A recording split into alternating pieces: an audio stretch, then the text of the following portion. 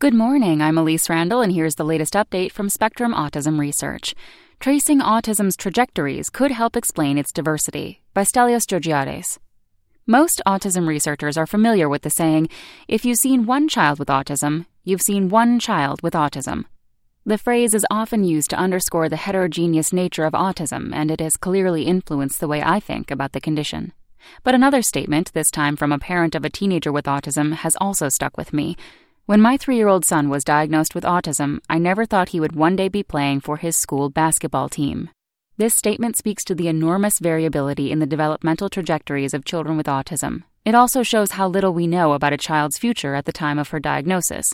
Most of this uncertainty stems from how we study autism. We tend to group children together based on features they share at a given point in time, and then assume that children within a particular group will share a similar developmental path. But children develop at different rates, and their individual developmental paths are rarely linear.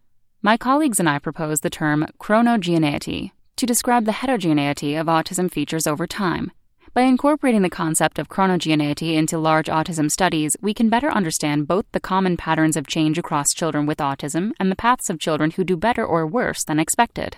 Predicting the future. Parents have a lot of questions when their child is diagnosed with autism. One of the most common ones is, what will my child be able to do or not do when he gets older?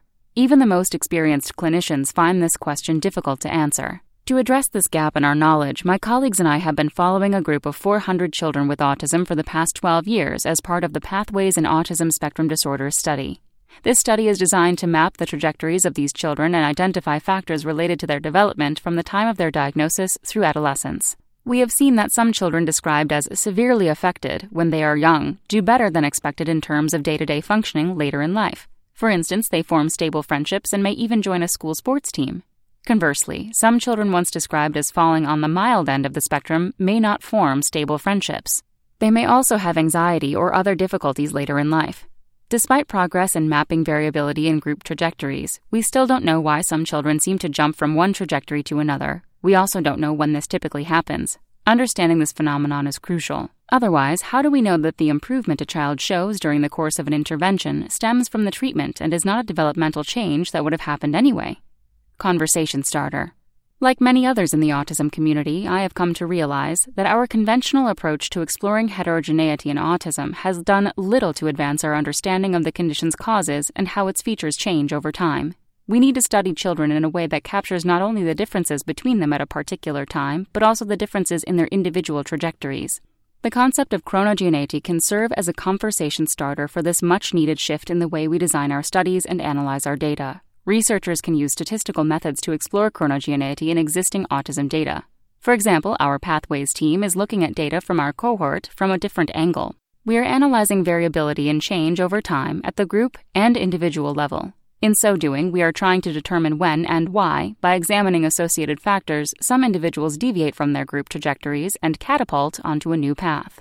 We also hope researchers incorporate the concept into the design of future studies. Our team at McMaster University in Ontario, Canada, is launching a new study designed to explore whether chronogeneity can inform clinical practice. In this effort, we plan to collect genetic, clinical, and socioeconomic data from children with an autism diagnosis who visit our clinic. We plan to use these data to identify the various factors, including interventions, that influence a child's trajectory in this clinical setting. The information may also inform a child's ongoing treatment and suitability for clinical trials. We plan to follow 50 children initially for 3 years, starting from the time of diagnosis. Our eventual goal is to track the development of every child diagnosed in our clinic through age 18. I hope we can reach a point where research can explain how a toddler deemed to have severe social impairments grows into a teen who loves being part of a basketball team. By understanding the factors that shape a child's developmental trajectory, we can plan our pathways of care accordingly. That's all for today. Check back on Wednesday for more content from Spectrum Autism Research, or go to spectrumnews.org.